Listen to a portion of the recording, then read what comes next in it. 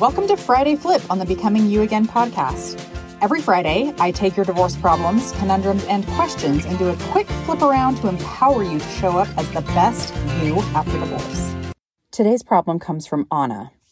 I've met a really great guy from my divorce. He treats me better than I've ever been treated. I was hurt so bad in my marriage, and I've been carrying around the anger and hurt for so long, but I know I need to let that go. I'm afraid if I don't, I'm going to transpose or continue the cycle of what happened in my first marriage with this new relationship.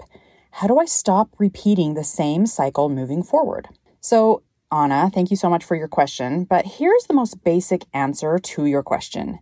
If you don't want to repeat what you've been doing in the past, then you need to think, feel, and do differently. Because what you think leads to how you feel, and how you feel fuels what you do. That's the basic premise, and I'll break it down a little bit more. But I want you to remember that this is a simple answer to something that isn't always easy to implement.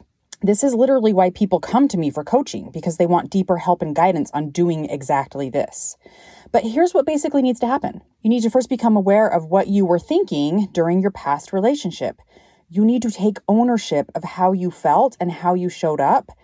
And that's when you're going to be able to ask yourself, now what? Because becoming aware means you figure out what the story was that you were telling yourself about your relationship. How did that story make you feel? And then what did you do because of that? The best way to do this is to take a specific situation and break it all down. After you do that, then you can decide, now what? Meaning, who do I want to be going forward? Do I want to continue to think and feel these things and act in this way in my future relationship? Or do I want it to be different? And if I want it to be different, how do I want to think and feel moving forward?